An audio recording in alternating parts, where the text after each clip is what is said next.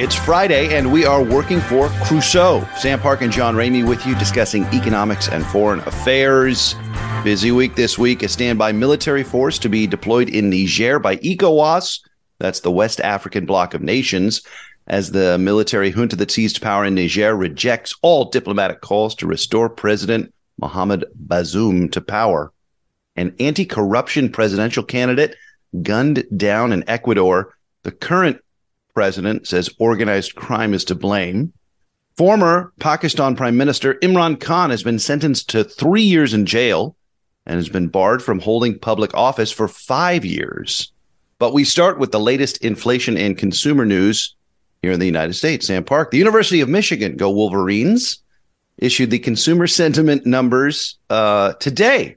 You were hip to this, the preliminary August numbers, and you'll forgive me if I'm less than thrilled. It's apparently unchanged from July. Pretty much, yes. So what is consumer sentiment? Does this mean I am as willing to purchase those pair of socks this month as I was last month, or are socks a bad example? Well, essentially, yes. I mean, we've talked in our discussions about inflation about how important consumer expectations of inflation are, right? And that if those expectations become entrenched in the minds of consumers, it just feeds additional inflation. And so I guess no news is good news, right? People haven't suddenly become more fearful. In fact, the sentiment report said that people's expectations of inflation specifically have eased a tiny bit, whereas overall consumer sentiment has soured a tiny bit. A tiny bit, like what, 0.4%? Yeah, I mean, statistically, it seems well within the margin of error. It's essentially things seem unchanged, which I guess is okay. The big statistical gap that I noticed was the consumer sentiment from this August compared to August of 2022 is 22% higher or better. Consumers feel 22% better this August compared to last August. And that's good, right? I mean, but it seems as though, and we shouldn't be surprised about this, right? The Federal Reserve has been trying to fight inflation for more than a year. It seems like they're doing a pretty good job. But it's a lagging indicator. Prices are, again, falling inflation still means rising prices. And people aren't, I think that as we discussed in our discussion of the banking problems earlier this year, there's a whole generation of financial professionals that have never had to operate inside of a rising interest rate environment and just simply don't know how to do it. I think there's also a whole generation of financial journalists who've never had to live inside of an environment of high inflation and don't really understand how much people hate inflation and are sort of scratching their heads as to why consumer sentiment isn't, rebounding along with the other positive news about the economy. And I don't think this should be quite as big a mystery as it seems to be to people. For instance, I kind of wish that at the beginning of this year, there had been a consumer sentiment survey taken just among economic forecasters, right? And say, how do you feel about your personal economic situation? And they would almost all say, pretty good. I have a good job. It's work I find interesting. It pays well. People put me on TV and I get to say things about the economy. And the best part is, even if I'm wrong, people will still put me on TV next month to talk about what I think. So in the so-called marketplace of ideas, I can be a purveyor of faulty merchandise and suffer no penalty, which, by the way, is how consumer markets generally work. Financial prognosticators are not the only people who have this advantage. But then if you were to ask these people, okay, so you feel good about your own personal economic situation, how do you feel about the general state of the economy? And many of them would have said, oh, we're going to have a recession, right? And by the way, they might still be right. For instance, Moody's is still predicting a mild recession early next year. And now that's not just because they're called Moody's, but well played. Thank you. But it's, we're still not quite out of the woods, and consumers don't think we are either, right? They're, as you say, they're generally feeling much more positive about things now, but that is because inflation has fallen a great deal, and it doesn't seem to be running away, which was the great fear, I think, last year. All right. So the University of Michigan tells us that consumers are about the same as they were last month, but 22% in better sentiments than they were last year. Speaking of consumers, it is, of course, the Consumer Price Index that gives us our inflation data, and that came out earlier this week. Inflation for July 2023 up 3.2% over July 2022. Core inflation, which we now know, sing along if you know the words, that's inflation without volatile food and energy prices. That's down 0.1% compared to July of last year, 4.8 to 4.7%. Core inflation in July 2023, essentially unchanged from June 2023. It fell very slightly. Meanwhile, headline inflation, that is without, that is with food and energy prices factored in, actually rose very slightly from June to July. Right, but many are saying that's kind of fool's gold. It's not telling the bigger picture, but it is like a sexy headline. It is, and I think one of the things that's happened this year, and I made an editorial decision. It's not fake news. No, I get it.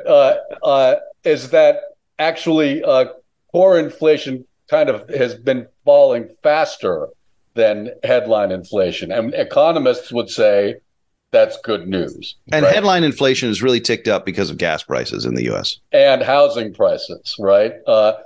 And at the same time, though, people notice housing and fuel prices. Yeah.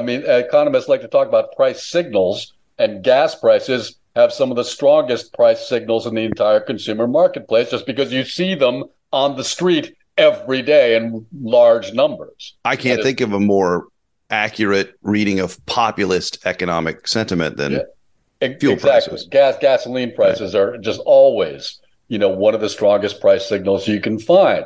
And so I think this helps explain why consumer sentiment isn't really changing very much.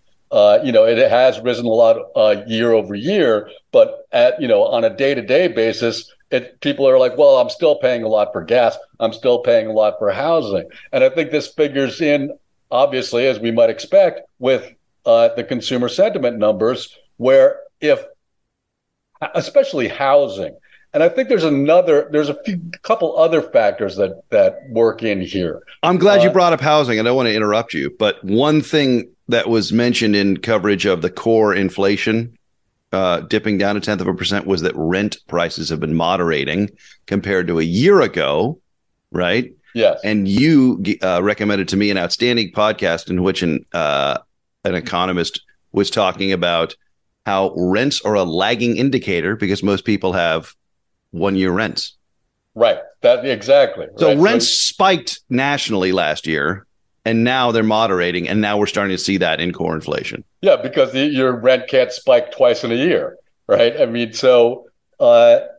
that's helpful, obviously. That's why we sign 1-year leases, right? So we know what our rent's going to be for the entire year. But I think, and I don't mean to fault economists or data gatherers on this, because you don't want to change the parameters of your analysis willy-nilly without having really well-substantiated reasons for doing so.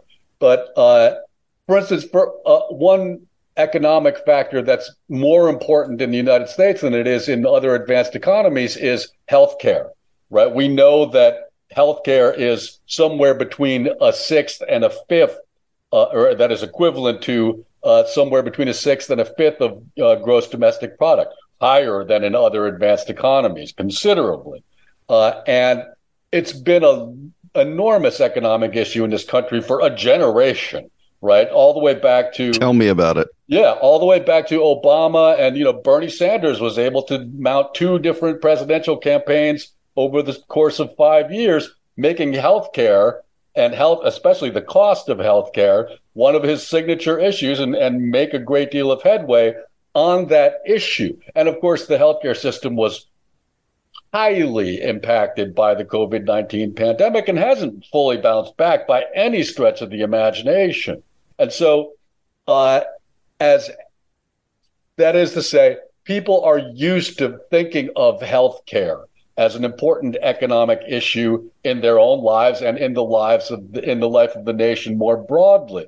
And health, that is, unexpected medical expenses, I'm not sure if they're still the top most common reason for people declaring bankruptcy, but it's always up there, right? Personal bankruptcy is associated with unexpected medical costs very frequently, and that's just atrocious, right? So as people think about the economy, this is always something that's going to, I mean, everybody knows somebody who's had a terrible health problem that's really almost wiped them out financially. It happens all the time. And so I don't think that people are that is the economists and analysts are factoring this in quite as robustly as they might need to. They should, they're probably aware of this and they're trying to come up with a way of doing that. But I don't think it's an easy methodological thing to accomplish. And the other thing is, I know that you and I have discussed this offline, is the homeless problem. For instance, we talked about housing costs, right? But we don't talk about the effect of high housing costs, which is homelessness, which is a huge problem in a way it's never been before in our society all across the nation. And it's a problem in places that it hasn't been a problem before. And I think that people, if they know their own housing costs are high and they see lots of people living on the street, it's difficult for them to think of America as being a thriving society, a prosperous place, right? Yeah, and I think that's completely reasonable, and I think that might help explain the lag in between the generally good economic data and people's perception of the overall health of the economy. But again, analysts aren't used to thinking about homelessness. They do talk about housing costs, right? But they don't talk about the effect of those costs on the perception. In other words, there's no beleaguered metric that measures how demoralizing it is to witness runaway homelessness and then think about your own rising housing costs and the dire consequences. Yeah, but I mean, it's not that difficult for people to put two and two together that way. Right. And again, I think but we don't have a data point but they might want to try and come up with one as these problems fester, right? Because I don't think that housing costs are going to be coming down anytime soon, right?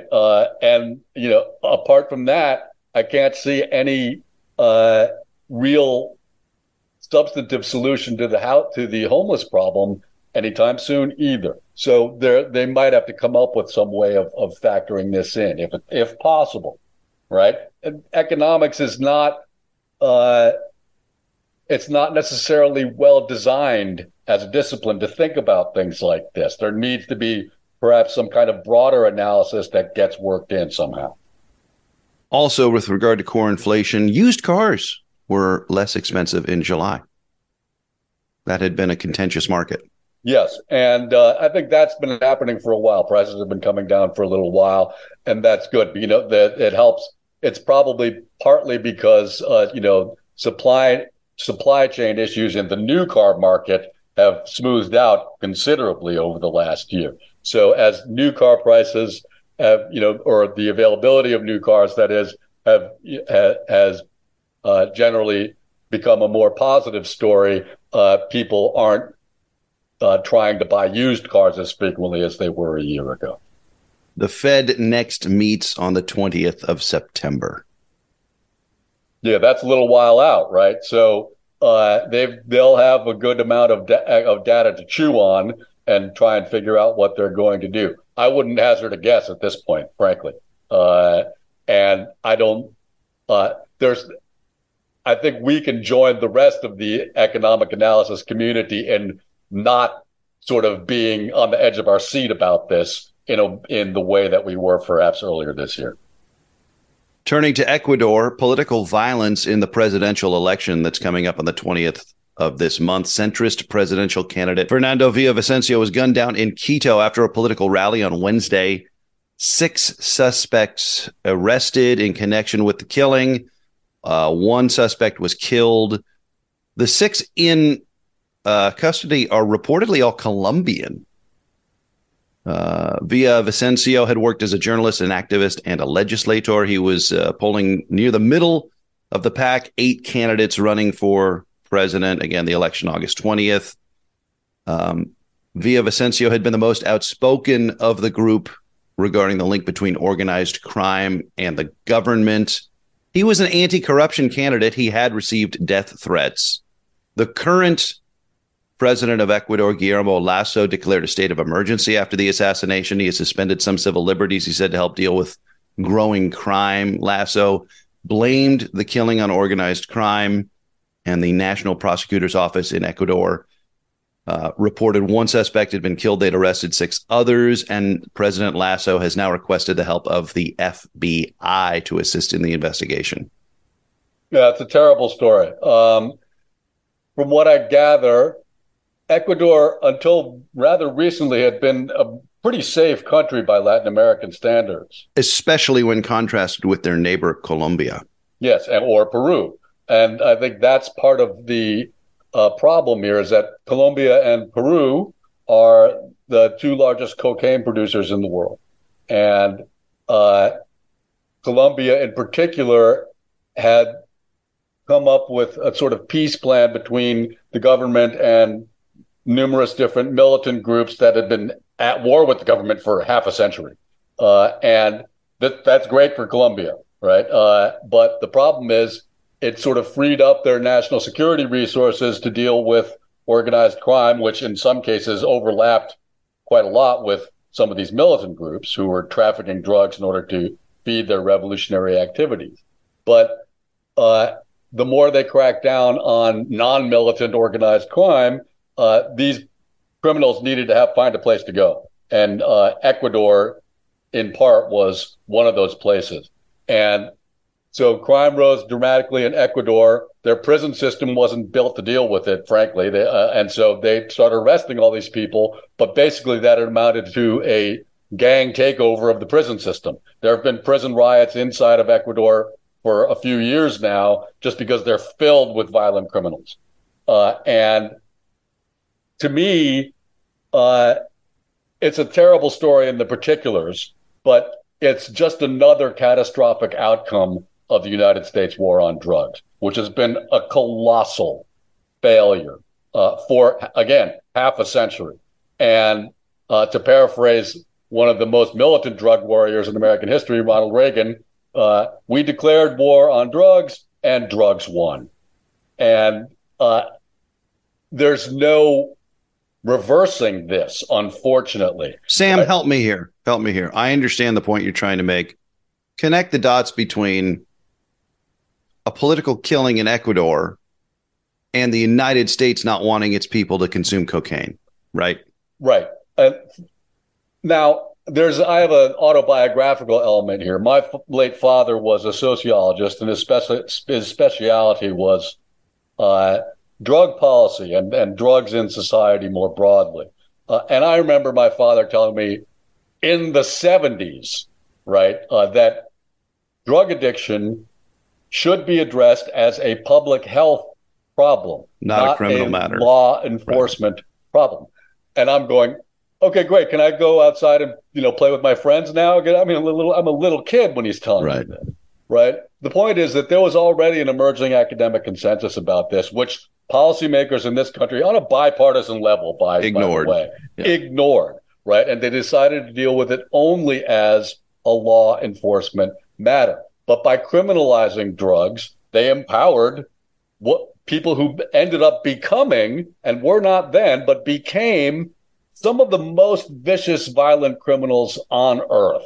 So you're saying your assertion is, and I just want to make sure we're clear about this, without the United States war on drug and the overt criminalization of drug use, you don't have the black market being as powerful as it is, and you don't have the underworld networks as powerful as they are. That's right. There could have been a regulated market, legal market for the product. But right? Because we've had a black market of this massive scale for 50 plus years, you've got prison riots in Ecuador and now an assassination of a presidential candidate. That's right. Now, mind you, we don't know what kind of other outcomes would have resulted from the kind of policy alternatives that were never employed, right? And I want to make that very clear, right? There could have been other very bad effects from such a policy pursuit.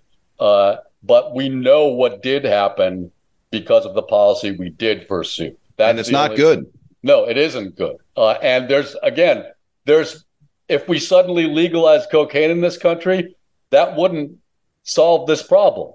Okay, I want to make that very clear too. We would essentially be legalizing and rewarding subsidizing some of the worst criminals in the entire world. And so I'm not advocating that at all. I'm just saying that this is just another policy decision, sort of like our climate policy, where we made enormous mistakes and there's no turning back from them, right? We cannot reverse these policies in an adequate measure. That's all. The election is August 20th. It will go on in Ecuador. It has not been postponed.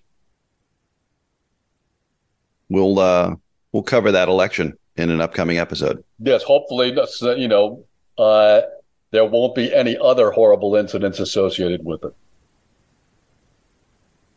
To the coup in Niger, which is now 2 weeks old, the ECOWAS bloc, West African nation, said yesterday, Thursday, it had directed a standby force, which is a military force, to restore constitutional order in Niger.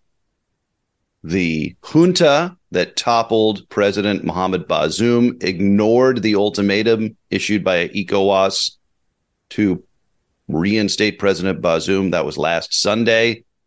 So now this bloc of West African nations is putting together a military force and putting it on standby. Sam, this is escalating. Yes. I would say it's escalating on a net basis, right? It's sort of, it's going up and down, but, in the aggregate, it's escalating. For instance, as we recall, ECOWAS threatened the possibility of military action almost instantly, right? Within a couple of days of the coup.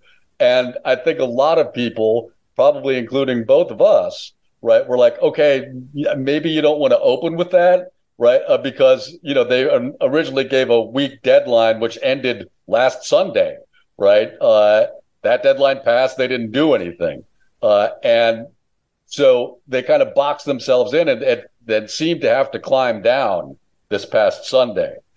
Meanwhile, the junta leaders are refusing to meet with anybody that's not on their side. They've met with people from Mali and Burkina Faso who have openly said that they're on the side of the junta. But meanwhile, Victoria Nuland, the second highest ranking diplomat in this country, went to Niger on Monday, was not allowed to meet with any of the coup leaders, was not allowed to see deposed President Mohamed Bazoum, basically failed to achieve anything. And other ECOWAS delegations have been trying to meet with them this week. They have also been rebuffed. And I don't really understand what the coup leaders think they're doing here. Right? They seem to be willfully isolating themselves from the entire international community. And I can't see that that's helping them in any way. People are starting to be kind of upset that there's no electricity or there's very little electricity. power. Just to be clear, Niger needs the international community.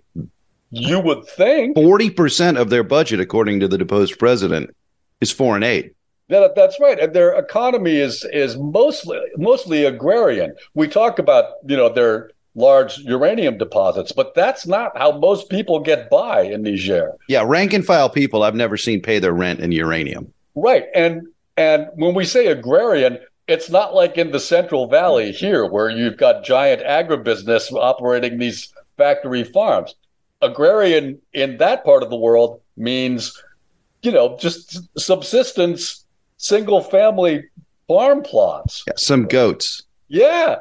And so, again, I don't quite understand what the coup leaders think they're doing. And the problem is they may not understand it either. And that's alarming, right?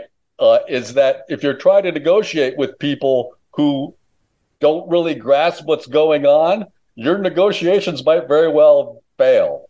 And that seems to be exactly what's happening. There was a report in the Associated Press that the junta in Niger, now in charge of the country, had told a top U.S. diplomat they would kill President Bazoum if neighboring countries attempted any military intervention. That's right. Nobody's gone on the record with that, but that rumors. A number of sources have said that. So I think that's probably legit.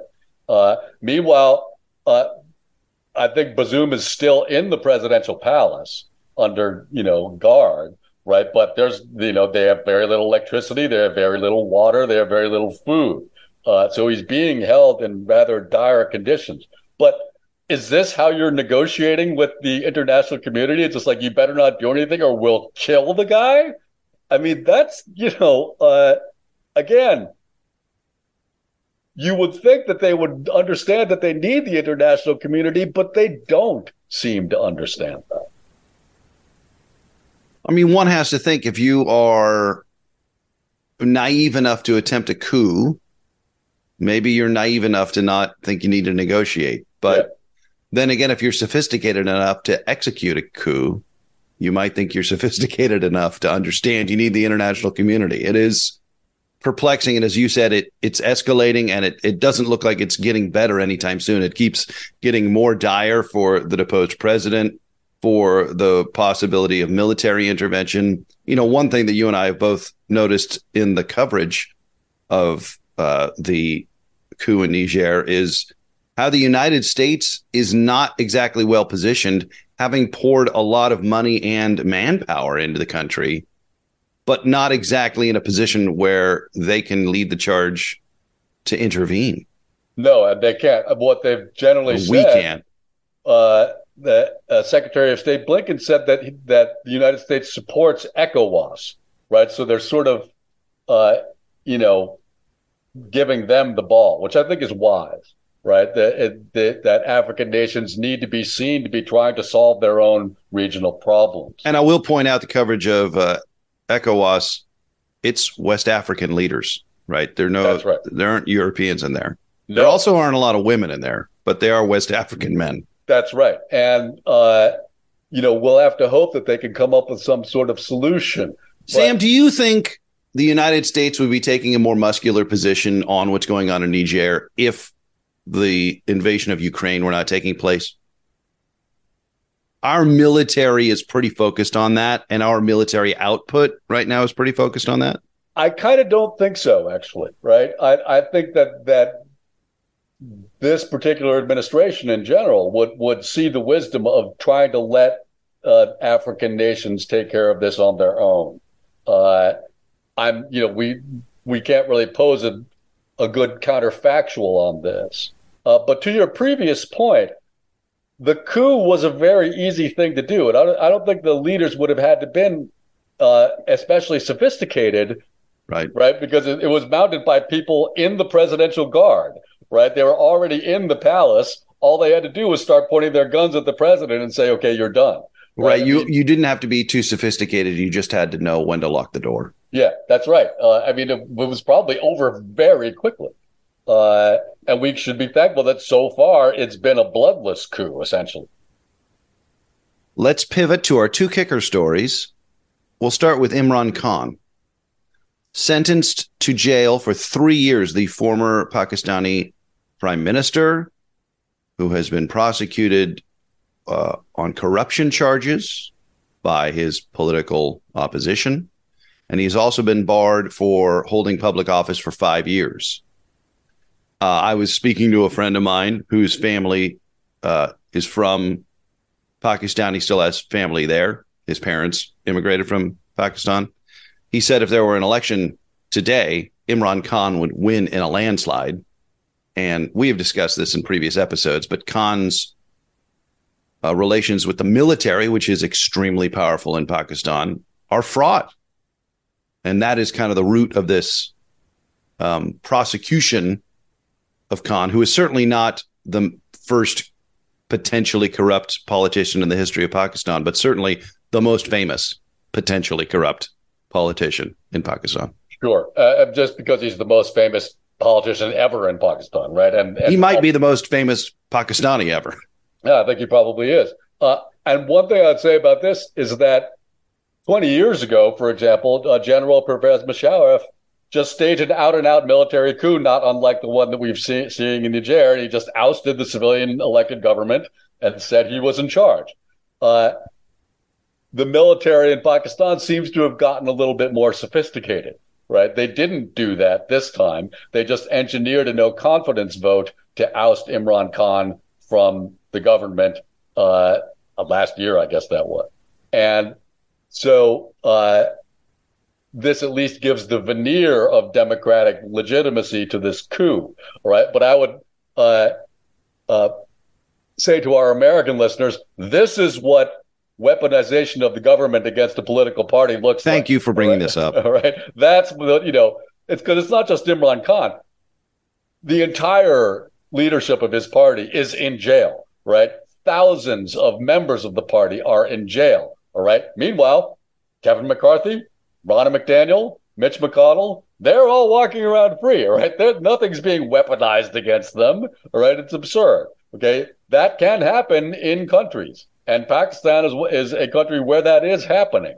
And it seems that they'll probably be successful. Now, Khan is appealing his verdict, and we'll have to see how that goes. But I think this is probably a done deal, right? He might come back, right?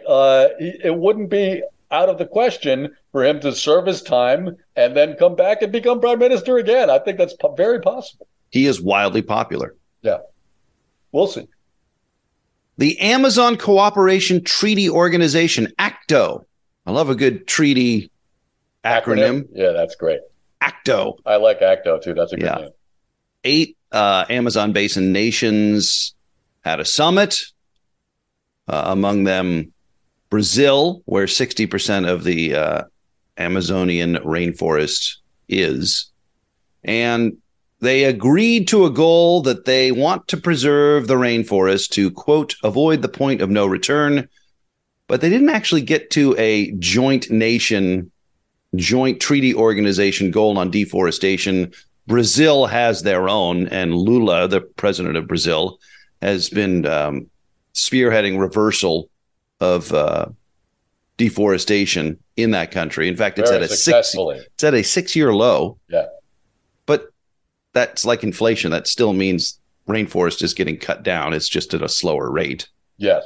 But it was alarmingly fast under his predecessor, Sure. Bolsonaro. So should we be cynical or optimistic about this, Sam? I mean, we have to try to be optimistic just because this is the most important thing that's happening in the world right now. By the way, John, as you know from your many guest appearances here in my apartment, I have a map of the world on my wall. And it's true, folks. And when things happen in other parts of the world that I'm not quite sure where they are, I will always take a look. But one thing I just noticed about the Sahel is that it's entirely between the equator and the Tropic of Cancer. And by the way, at that latitude, it's the largest contiguous landmass on Earth. And so I'm not saying that all this stuff in the Sahel is because of climate change, but I am saying that it's a problem there, right? And it's not making things any better. Another thing that happened this week was dozens of people drowned in the Mediterranean trying to reach Europe. Climate change isn't making that any better. Niger is a important transit country for migration to Europe. I'm imagining it's probably also an important source country.